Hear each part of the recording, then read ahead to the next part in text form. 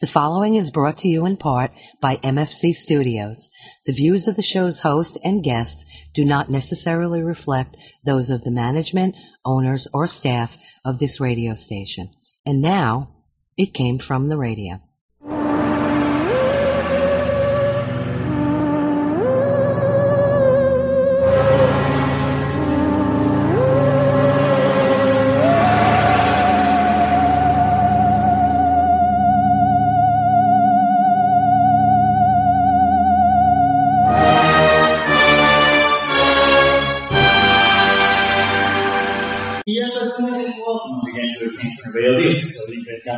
This is your host, Mark Torres, speaking. We are here, live, in person, for the 65th live show, courtesy of the East Middle Public Library, in front of a live studio audience. Yeah!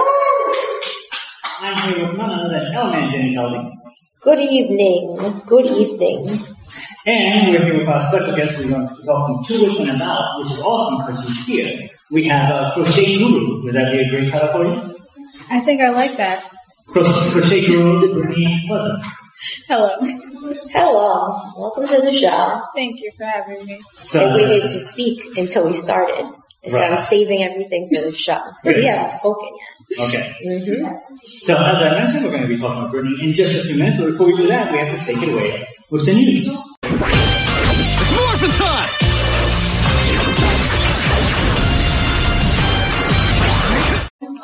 The news is brought to you in part by fine folks at Sci-Fi.radio. That's Sci-Fi for your Wi-Fi. As well as the fine folks at the Big Apple Con, which we are the official radio show of, celebrating our 27 years of completeness and pop culture stuff. For more information, go to www.bigapplecc.com. The next convention is scheduled for March 25th and 26th of this year. And I believe tickets are on sale right now. Also, want to give out shout-outs to our Patreons, of which there are Danny Grove, award-winning director Jared Burrell, Kyle Horn, Millie Cortez, Newsday famous Blizzard Media, Orange Spoon, Shadow Art, Yasmin Ray, Rosa, and the Hurricane. You want to have your own little shout-out, go to our website, www.camfradio.com, and just for $1 a month, you can get a shout-out on our show. We greatly appreciate it. As always, we start with the sad news, and we have a couple of bits of sad news, so we're going to just burn through as quickly as possible. Please.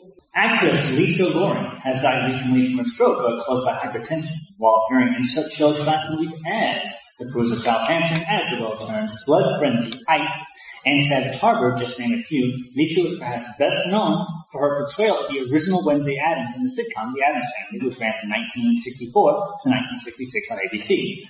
Of note, she reprised the role of Wednesday in the made-for-TV film Halloween with the new Addams Family alongside the original cast members of the series. She was 64. Were you a fan of the Addams Family there, Jen? Of course. I was just talking about it, as this always happens on the show. I'm talking about it, and then it's a topic on the show. Yeah. What about you, Brittany? Were you a fan of the Addams Family, the original show? I definitely did grow up watching the Addams Family. I have not yet watched the most recent Netflix original yet, but I did grow up on the Addams Family. Okay, so moving on for more sad news. Actress and producer Cynthia Jane Williams, better known as Cindy Williams, also died recently after a short illness.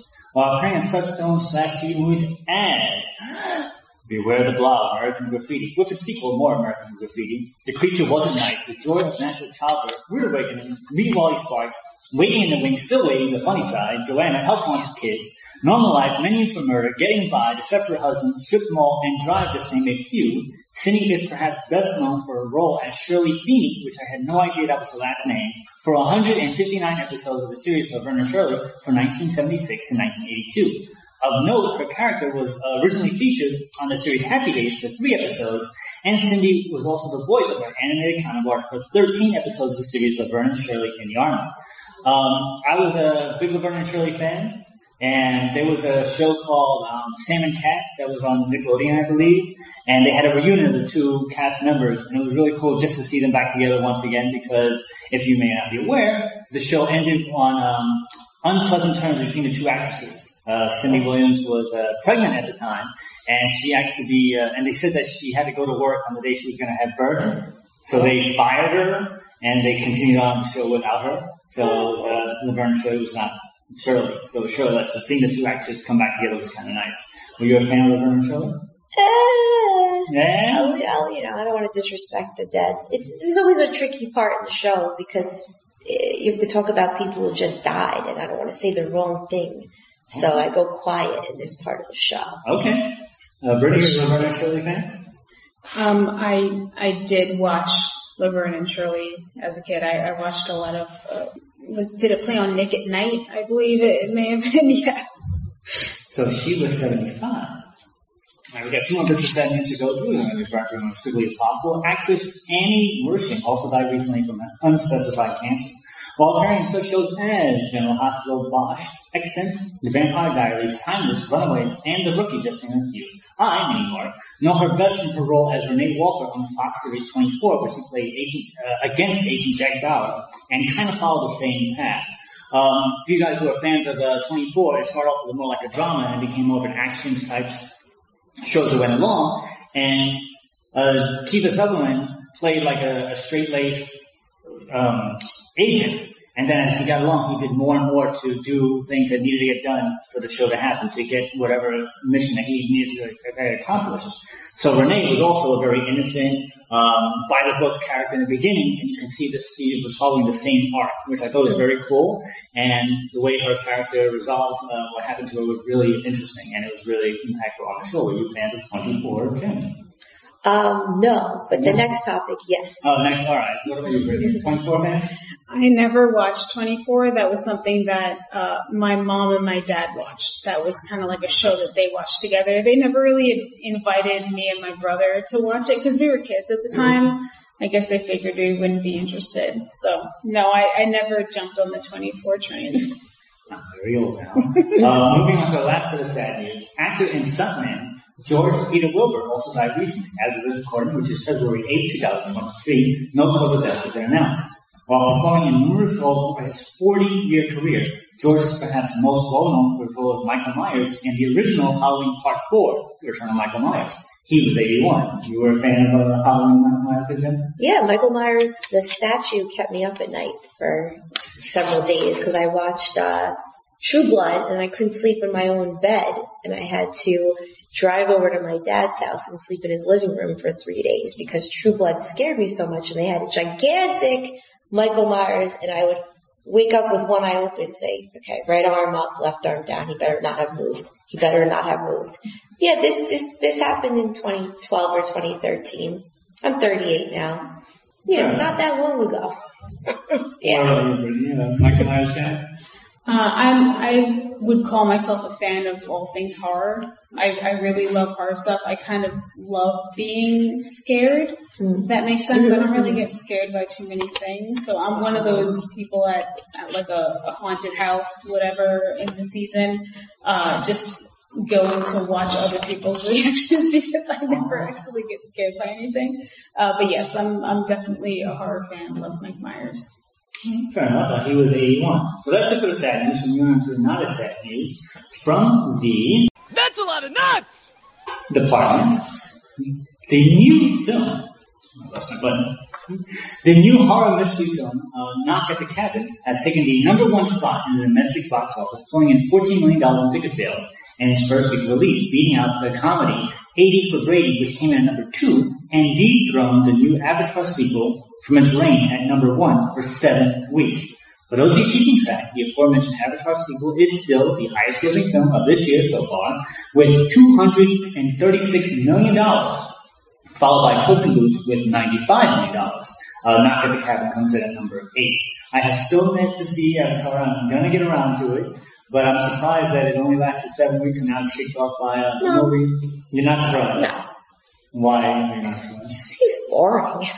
Avatar seems boring? It seems really boring, yeah. Did you see the original Avatar? No, it looked boring. It looked like Wakanda, and I hated Wakanda. It was bored.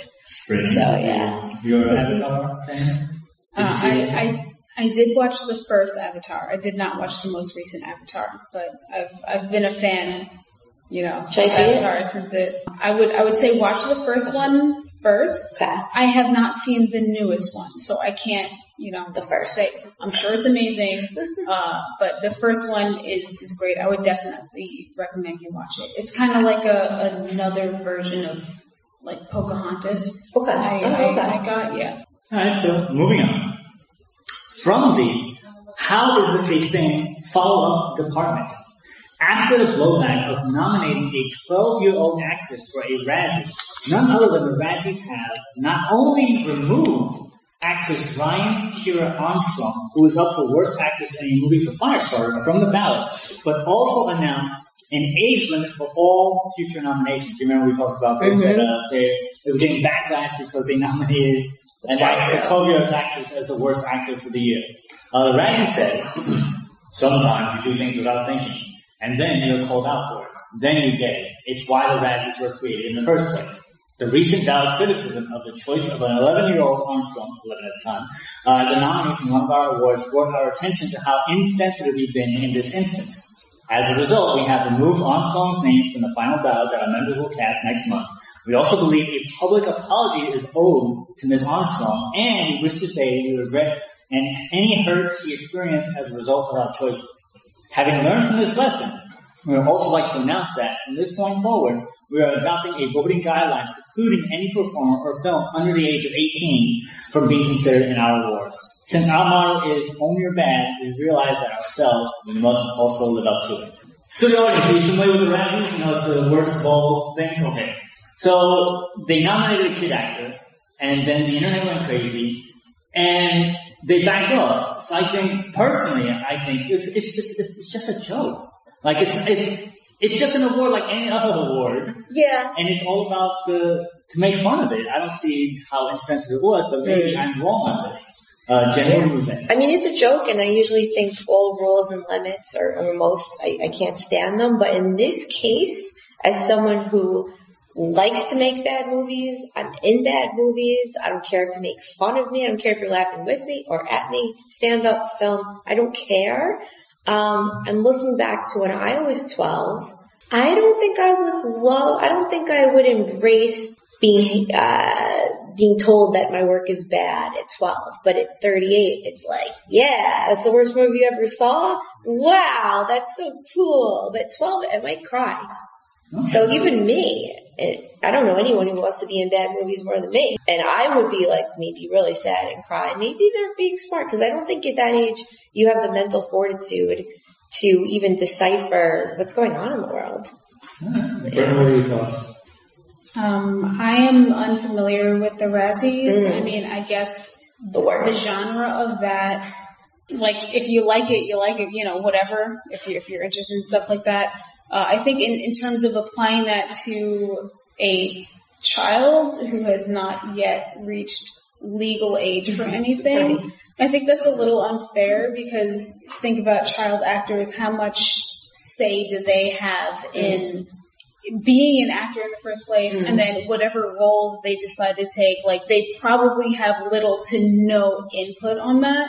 So I think for something like that, a child actor, I think that's absolutely, I think that's an irresponsible thing for a child to have been nominated for that. I think it was just an irresponsible decision. They probably, you know, after the backlash, they thought better on it. I don't think any actor under the age of 18 should be subjected to be nominated for something like that, especially since they don't really have much, you know, say on their decisions in life at that point. Right. So moving on, let's see. Okay, let's do this. From the "This is one way to ruin a company" department. AMC Theaters has announced sightline pricing, which will have moviegoers pay a different price depending on where they're seated in the theater. There will be 3 different seat pricing options. The first is standard sightline, which is regular price seats. Then there's value sightline, which is the front row and selected ADA seats. And then there's preferred sightline, which is described as the seats in the middle of the auditorium and are priced at a premium to standard sightline seats. Executives say, sightline at AMC more closely aligns with AMC's seat pricing approach to that of many other entertainment venues, offering experience-based pricing in other ways for moviegoers to find value at the movies. While every seat at the AMC Theater delivers an amazing moviegoing experience, we know that there are some moviegoers who prioritize their specific seat and others who prioritize value moviegoing. Sightline and AMC accommodates both sentiments to help ensure that our guests have more control over their experience, that every trip to AMC is a great one. Now, as I mentioned many times on the show, I used to work in a movie theater for 10 years. And this is something that they've been wanting to do for a long time. But because the seats were crappy back in the day, they couldn't entertain that thought. Then you notice that they started doing this fancy special seats that they started having. Then they started doing assigned seats.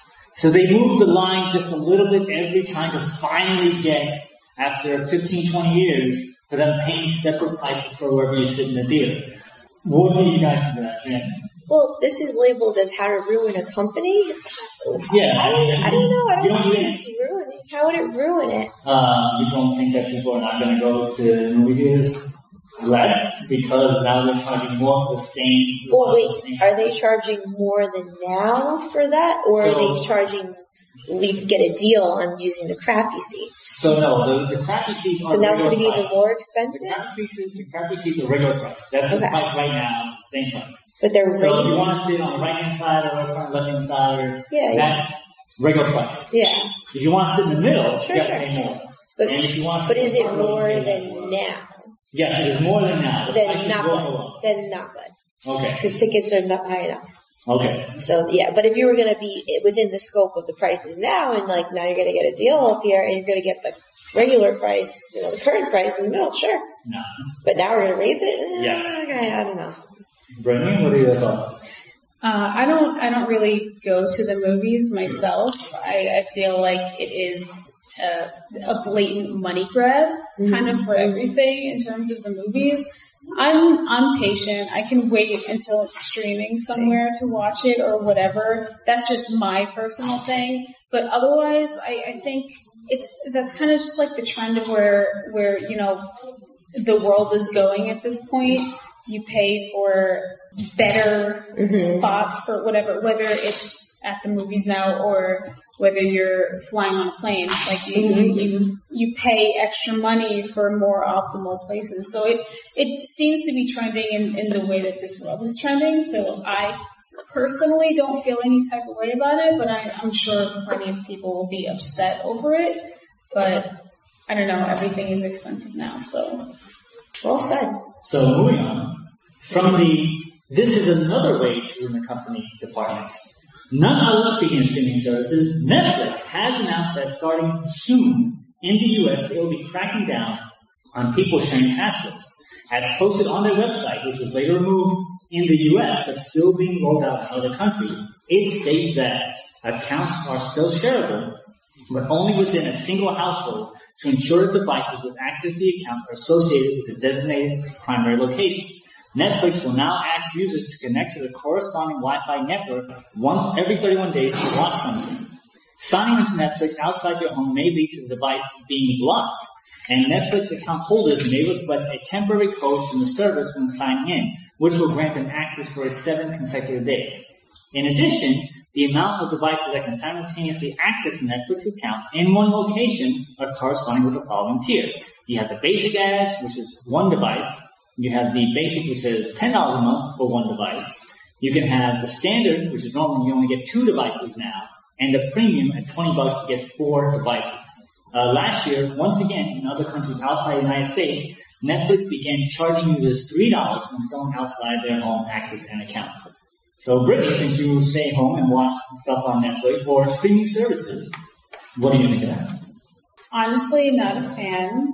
I do feel that there is a very large money grab there. That's something I'm not super great with. But at the end of the day, if Netflix keeps putting out the good Netflix originals that they're putting out, I'm gonna pay whatever price they're asking. And honestly, I think they're taking advantage of the fact that they know most people will feel the same way.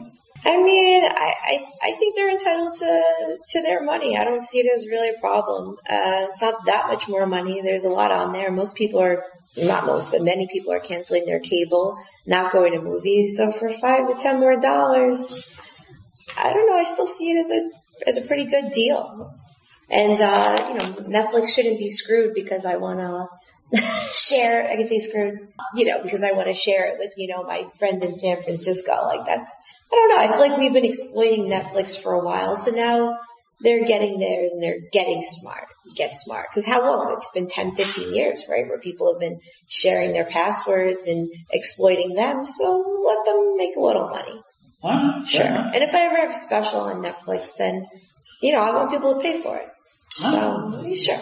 So, but remember, they're not paying for your special, they're just paying for the service and then they watch the special. Yeah, well maybe some of it will trickle with me. I don't know. You would think I have an aunt that works at Netflix. I don't. Alright, so let's see. We have enough time for one last bit of news. We're going to go with from the Show Must Go On follow-up department. Despite the civil case being resolved, the criminal case in the shooting of Helena Hutchinson of Bionic Oil and the filming of Rust seems to be moving forward as the Santa Fe District Attorney and Special Prosecutor announced that Alec and Rust's armorer, Hannah Gutierrez Reed, will be charged with 2 counts of involuntary manslaughter. According to the DA's office, the 2 charges of involuntary manslaughter are differentiated. One determines that there was an underlying negligence, and the other requires that there was more than simple negligence in Hutchinson's death. Both charges are 4th-degree felonies, punishable by up to 18 months in jail and a $5,000 fine. That seems a little bit low. The latter charge also includes a firearm enhancement penalty, which is punishable by a mandatory of 5 years in jail. Now, we've been talking about this for a while, so what are your thoughts on how this is moving forward, Jen? Well, next time I do a gun scene, I'm going to be checking to make sure it doesn't have bullets, so I don't end up like this guy. I mean, he has 6 kids, Alec Baldwin? So if he's in jail, that's going to really be a problem for all his children. There's going to be a lot of Spanish slurs uttered in that household by a woman who pretends to be Spanish, the mother. I don't know. I don't feel in my gut like Alec Baldwin was intentionally trying to murder someone that day. So Right. To put him away, it seems a little crazy. What about you, Bernie? Are you aware of the whole Rust situation? I'm not super duper familiar with it, but from what I have heard, I know it's just an extremely unfortunate situation that I'm sure literally everyone involved wishes did not happen. Correct. So that's all I can say. It's an extremely unfortunate situation. I don't think any harm was meant by any party involved whatsoever. Alright, so with that, we're going to take our break. So we'll be right back with the Came From the Radio in front of a live studio audience. Hi, you've heard my voice open and close the show. Now we want to hear your voice. If you have a business or product, you can record a commercial here. We offer 30 and 60-second spots. For more information, contact Mark at mfc_studios@hotmail.com. Hey, this is Ty Monk, a.k.a. Bruce Leroy from The Last Dragon, and you're listening to It Came From the Radio. Hey guys, this is Corey Payton. You're listening to It Came From the Radio, so keep listening. Hey, I'm Mike Kingston, the writer and creator of Headlocked. And I am WWE Hall of Famer Jerry the King Lawler, and guess what you're listening to? You're listening to It Came From the Radio!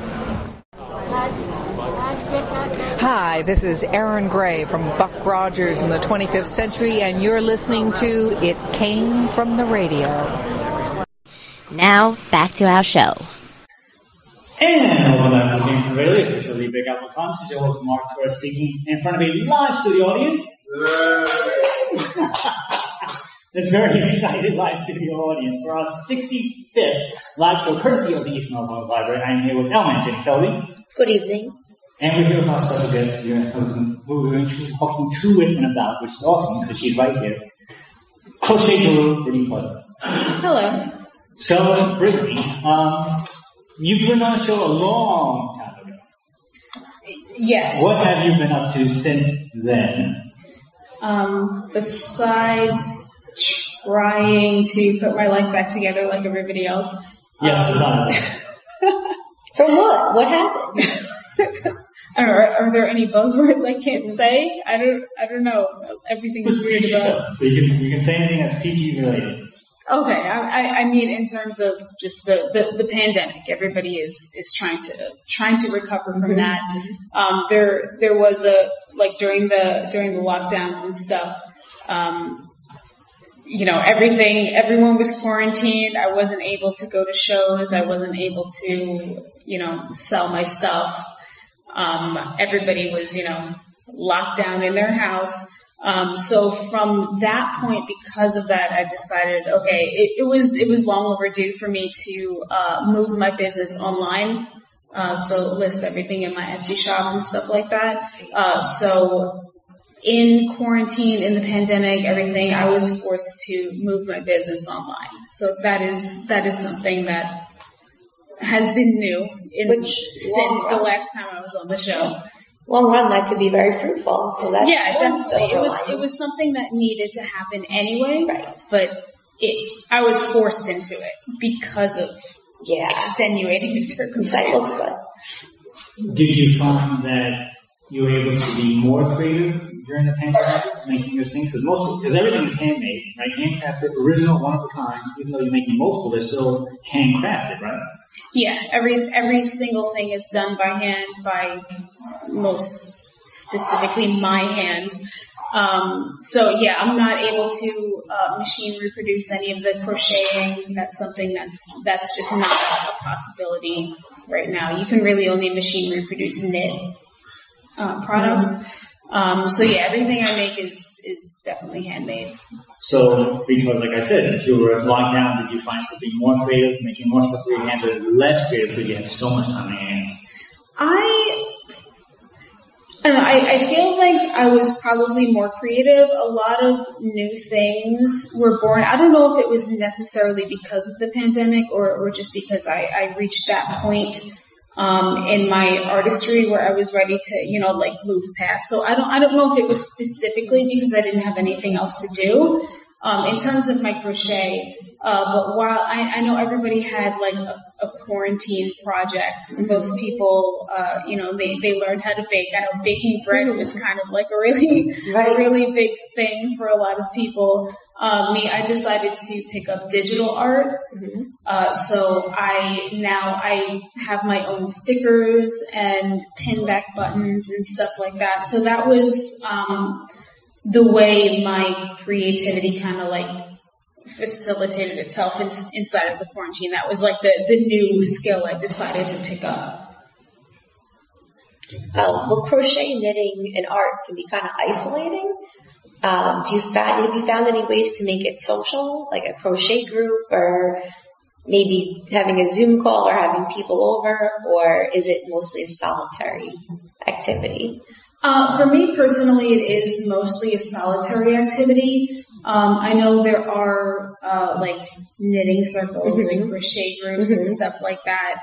That's something that I am interested in being a part of. Most recently at the last show I was at, just this past Saturday, the Indie Art Show, I met a knitter, a person who knits, and she was saying that, we should totally have a fiber arts group. So people who knit, people who crochet, people who do cross stitch, just like anything like that, anything, creative in terms of fiber arts, would just, get together, hang out, shoot the breeze, and just, be creative together. That's something that I am looking forward to. But it is kind of an isolating thing for me, and I honestly don't mind it. I don't feel lonely when I'm creating.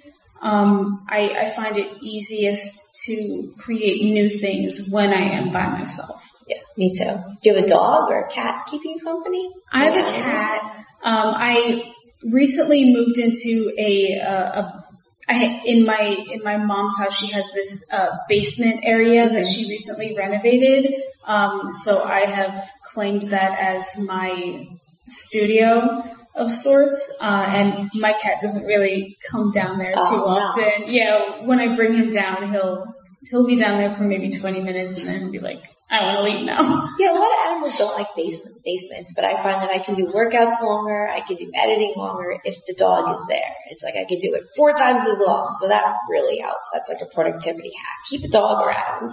Okay, it's slightly different with cats.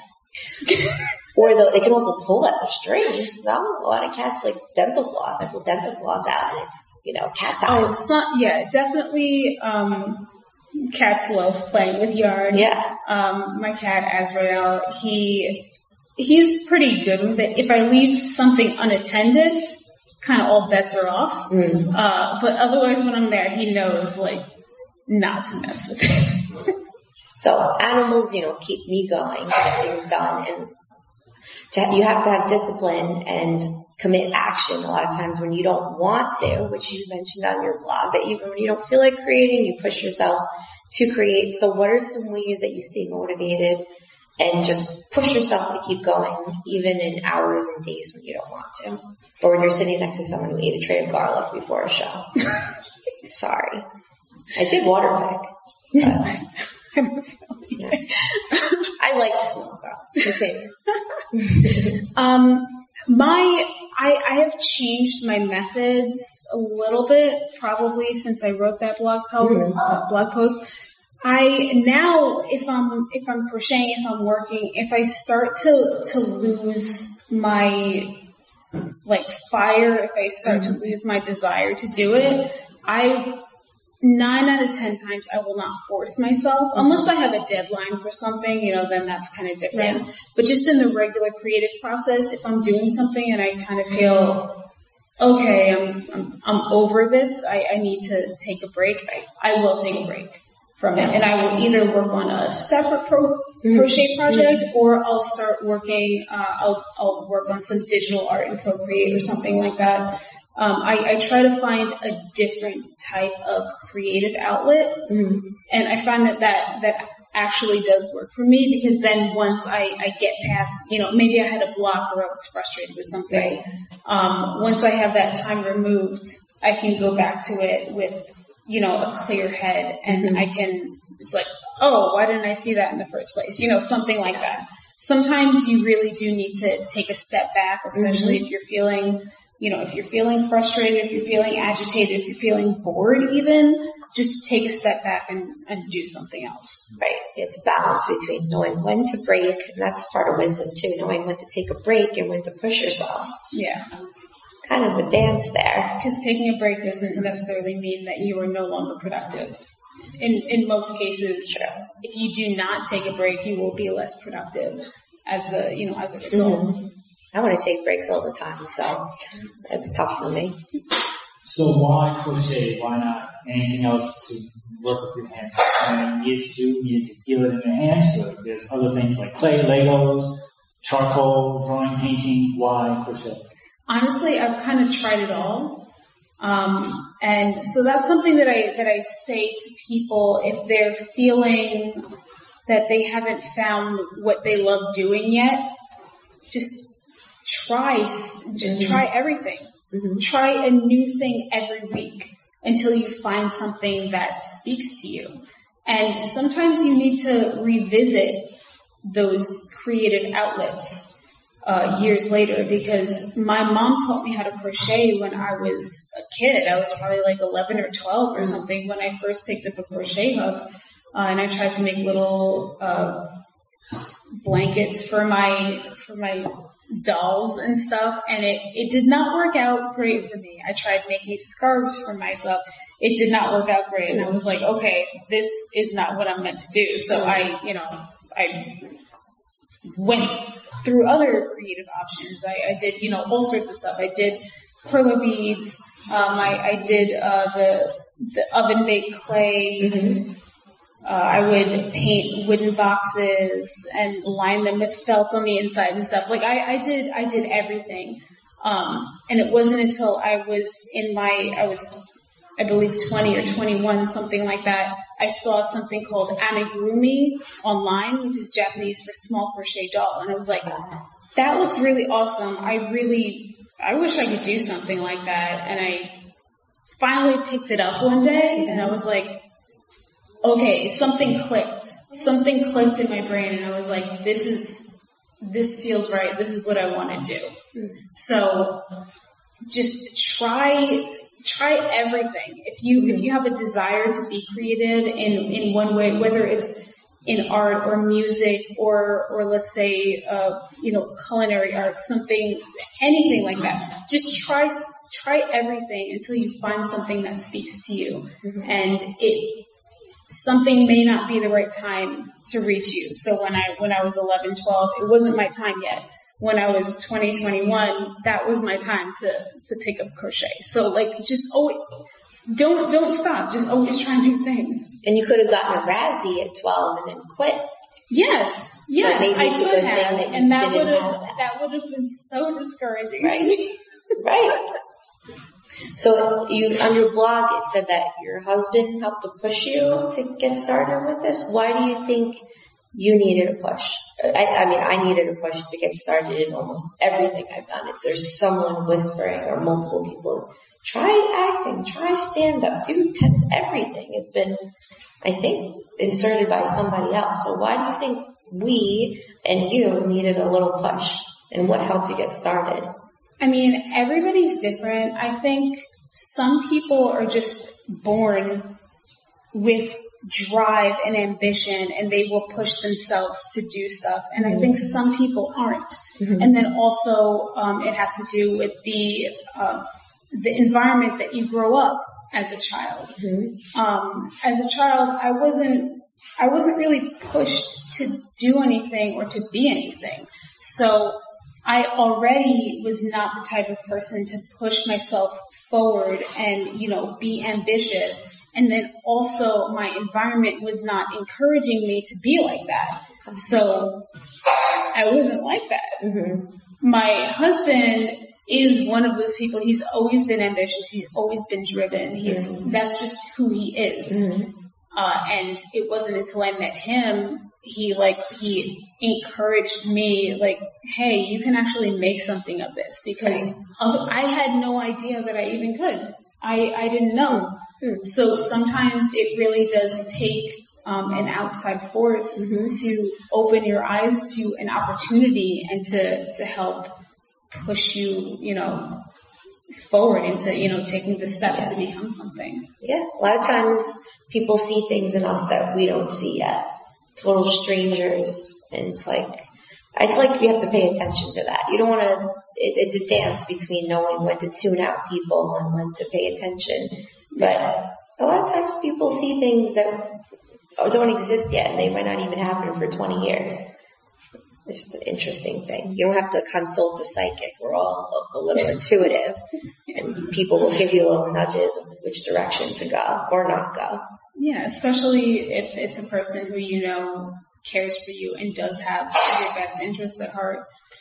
Those are the opinions that you should be more likely to take, as opposed to, just like John Everyman, right?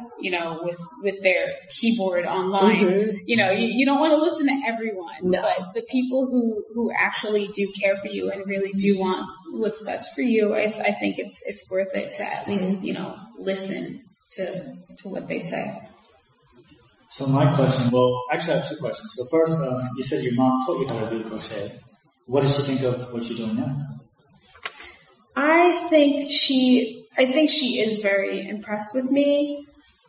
She doesn't always say it all the time, but I think she really is impressed with what I have, where I have built myself to.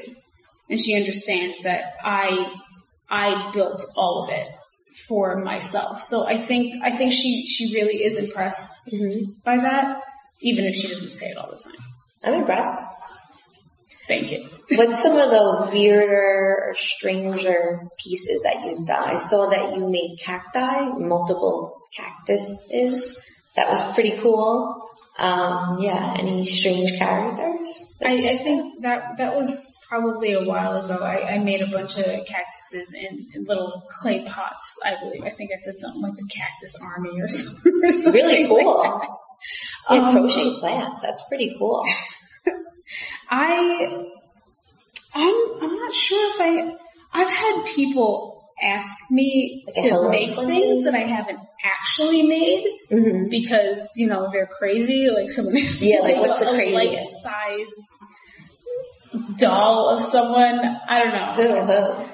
Oh no, just it wasn't a serious request, I think. But those are some crazy things. So that's why when people say like, "Oh, what can you make?" I say I can make pretty much anything that you ask me to within reason. I have to use that.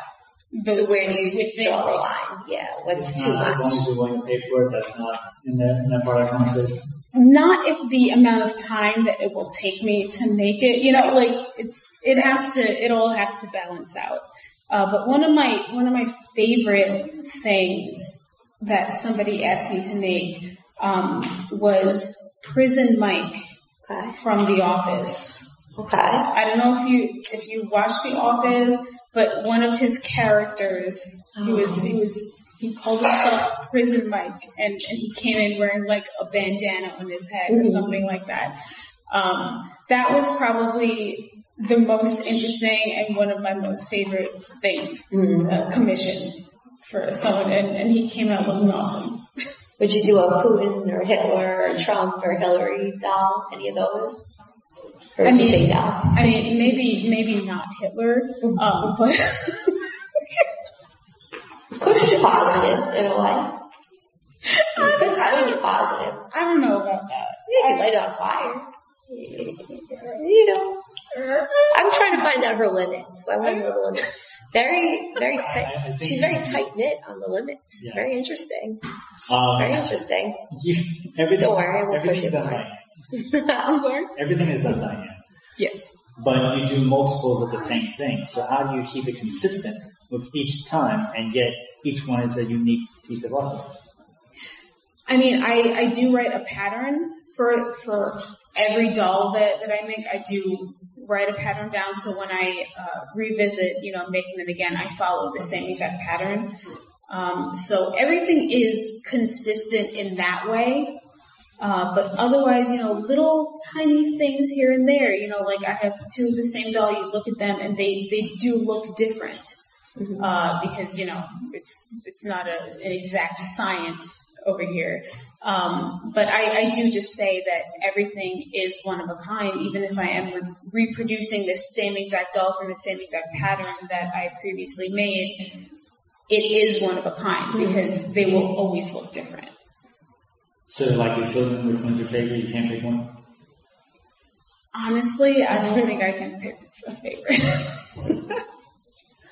So when you make something and you decide that this is the idea I want to make, you have pieces left over. I remember from the last time you were here, you mentioned that you have bags and bags of different pieces that you just kind of have an idea you put aside and then you come back to later on. Do you still have that large library of just bits and arms and legs and hats and stuff that you put together, or is that all taken care of? Okay, I do have, I have myriad started projects that I start, but never actually finish.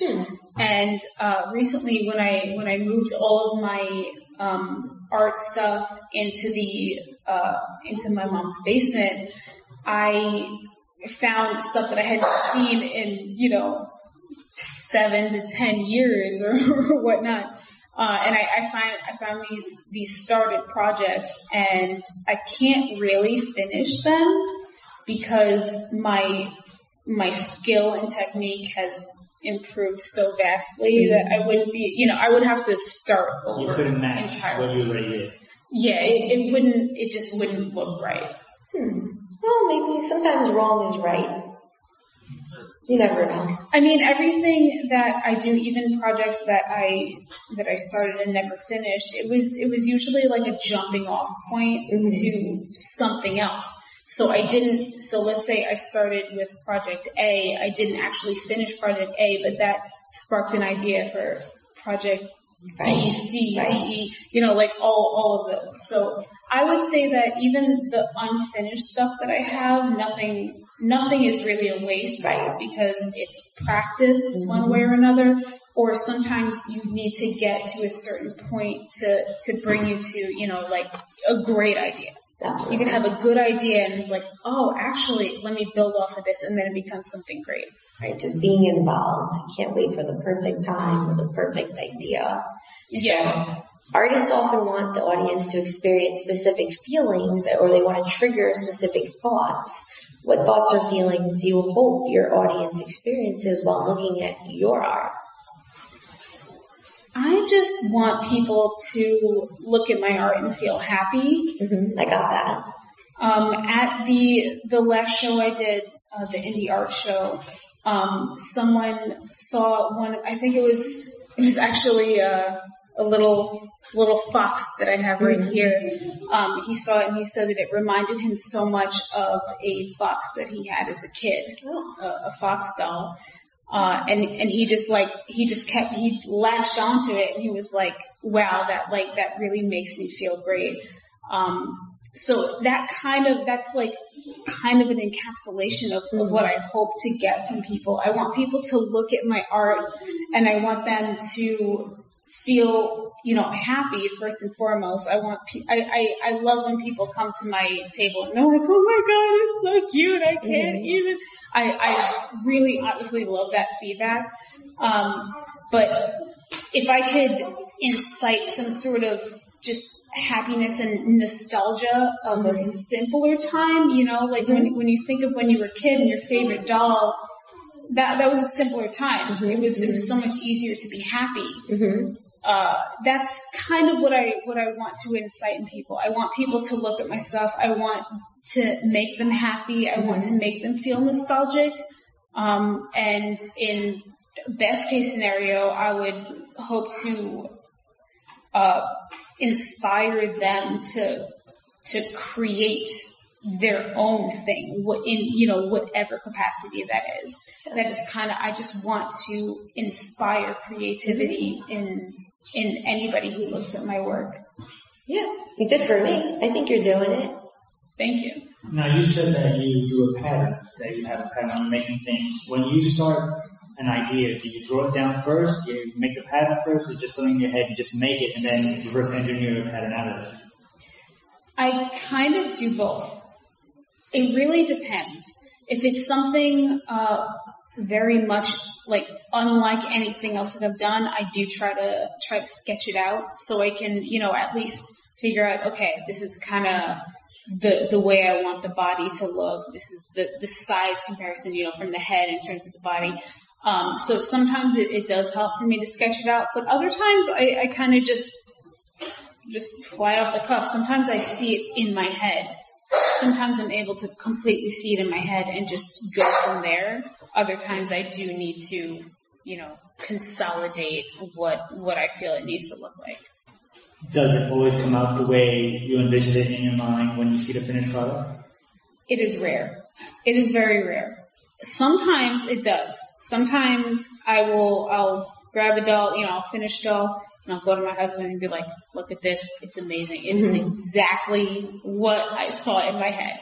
Exactly. But sometimes it's different. And maybe that's just what it was meant to be. Not everything goes 100% according to plan, and that's in everything in life. On the same lines, any creator and artist always, I've talked to many writers, actors, they always say that sometimes when you're creating something, it takes a life on its own. Is that something true with also of your products, that you're making it and then it becomes a life on its own and it becomes turned into something completely different? I mean, yeah, that has happened. So like I say, not everything goes according to plan. There have been a few projects that I've started and it's like, this is going in a completely different direction, but yeah, I can work with this, and then I kind of just lean into that. So being an artist, it's about, feeling the inspiration. It's about, getting a spark, an idea in your head, trying your hardest to create it, whatever it is. But sometimes it goes, completely out of left field, and you kind of have to, lean into it and roll with the punches sometimes. Any plans to make videos of them? Maybe string them up with dental floss and have them engage in fights or play dates or dental appointments? The fox goes to get his teeth cleaned. I don't have any plans for anything like that. If I had access to these, they'd be going on all sorts of dental floss adventure puppet games. I think stop motion would definitely be interesting. Right? I don't think I have the patience for that. Okay. I know so many people look at my dolls and they're like, I don't have the patience for that. I don't think I have the patience for the people who do stop motion. Right. I applaud them. So we are at social media owners. Where do people find out more about yourself? On Facebook, Instagram, Twitter, all that stuff. Where you can buy stuff. We're going to hire you. We're going to give you commissions. All the information. Go.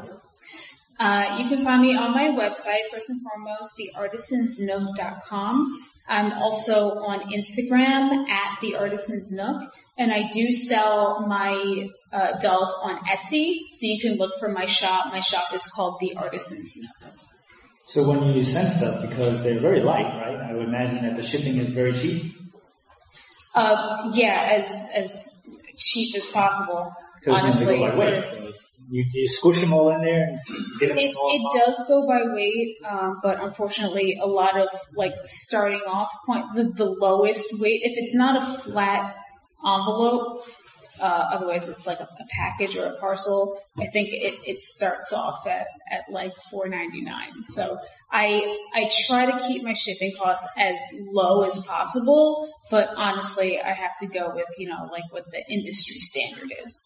And what kind of pricing would you say is your range for a commission piece?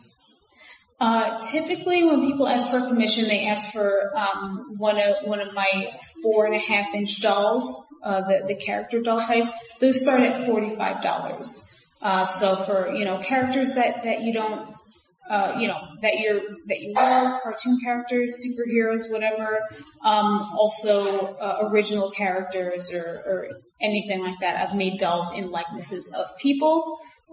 So yeah, the 4.5-inch character dolls, they start at $45 and they go up based on, how much detail and what needs to go in there. Mm-hmm. Did you have any other questions before we get to our final? Sure. If you're going to do one of a person, you ever try to make the person look more attractive in your rendition than real life? Or do you try to make them look worse if they're real nasty? I mean, ever happened?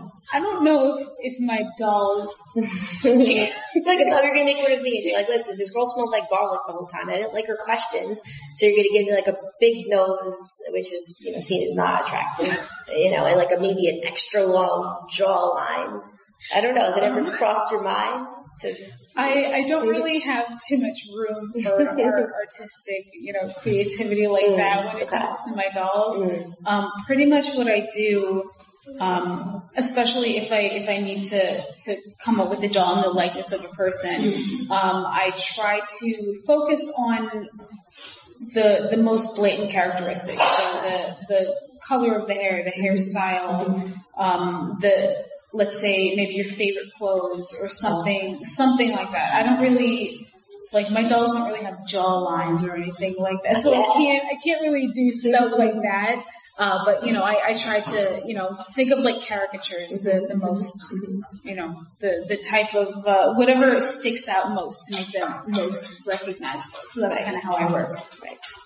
Alright, so Brittany was nice enough to give us a prize for what is this prize that we're going to be giving out for this show? It is a little star keychain.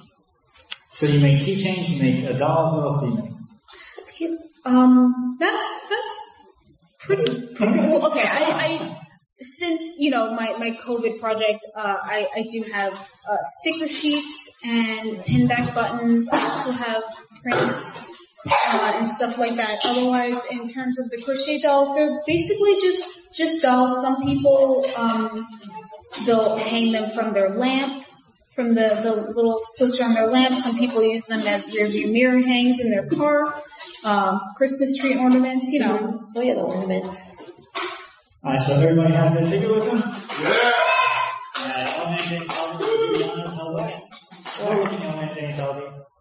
Reach your hand in there. What is the number? And the winner is 544557. 544557. Hey! Come on down, quickly, come on down. Get your prize. Come on down. Get your prize. Running down, get your prize. That's for you. There you Thank go. you for coming. Make sure. If you want to get your own classes, make sure you go. Yeah, if you can. Make sure you come to the next live show. Which Super is going cute. to be on March is next week, March the 8th. So and it will cute. be MCON event coordinator, Kelly Gordon. He's going to be in charge of the MCON, which is in the East Milford Library. He's going to be on guest list 66 live shows. Make sure you guys do that. Make sure you also go to www.eastmill.info for tons of free programming they have at the library. So we want to have some final thoughts. So Brittany, if you have any final thoughts for us? My final thoughts are, honestly, all I want in life is to inspire other people to be creative, whether they want to pick up crocheting or knitting or, needlepoint, anything like that, or if they want to learn how to cook, or if they want to learn how to play piano, anything like that. I just really hope for everyone in the world to pursue something creative. That's honestly, I really just want to inspire. Jennifer, final thoughts? You never know who you're inspiring to steal your artwork. So stay vigilant, stay aware, because you never know who's coming after you. So that's it for this week on the right here. Any kind of radio station, if you miss any part of the show, go to our website, www.itcamefromthere.com. Archives of the week or so. Make sure to listen to our show on YouTube, Twitter, all the other fun places. And we're going to be back next month for our next live shows. Our 66 live show, courtesy of the East Milford Library. That's www.eastmill.info. We're going to have the MCON event coordinator, Kelly Gordon, will be our guest. So thank you very much, and we'll see you next time. You've been listening to It Came From the Radio with Mark Torres. The views of the show's hosts and guests did not necessarily reflect that of the management, owners, or staff of the station. We now return you to your earthly scheduled broadcast.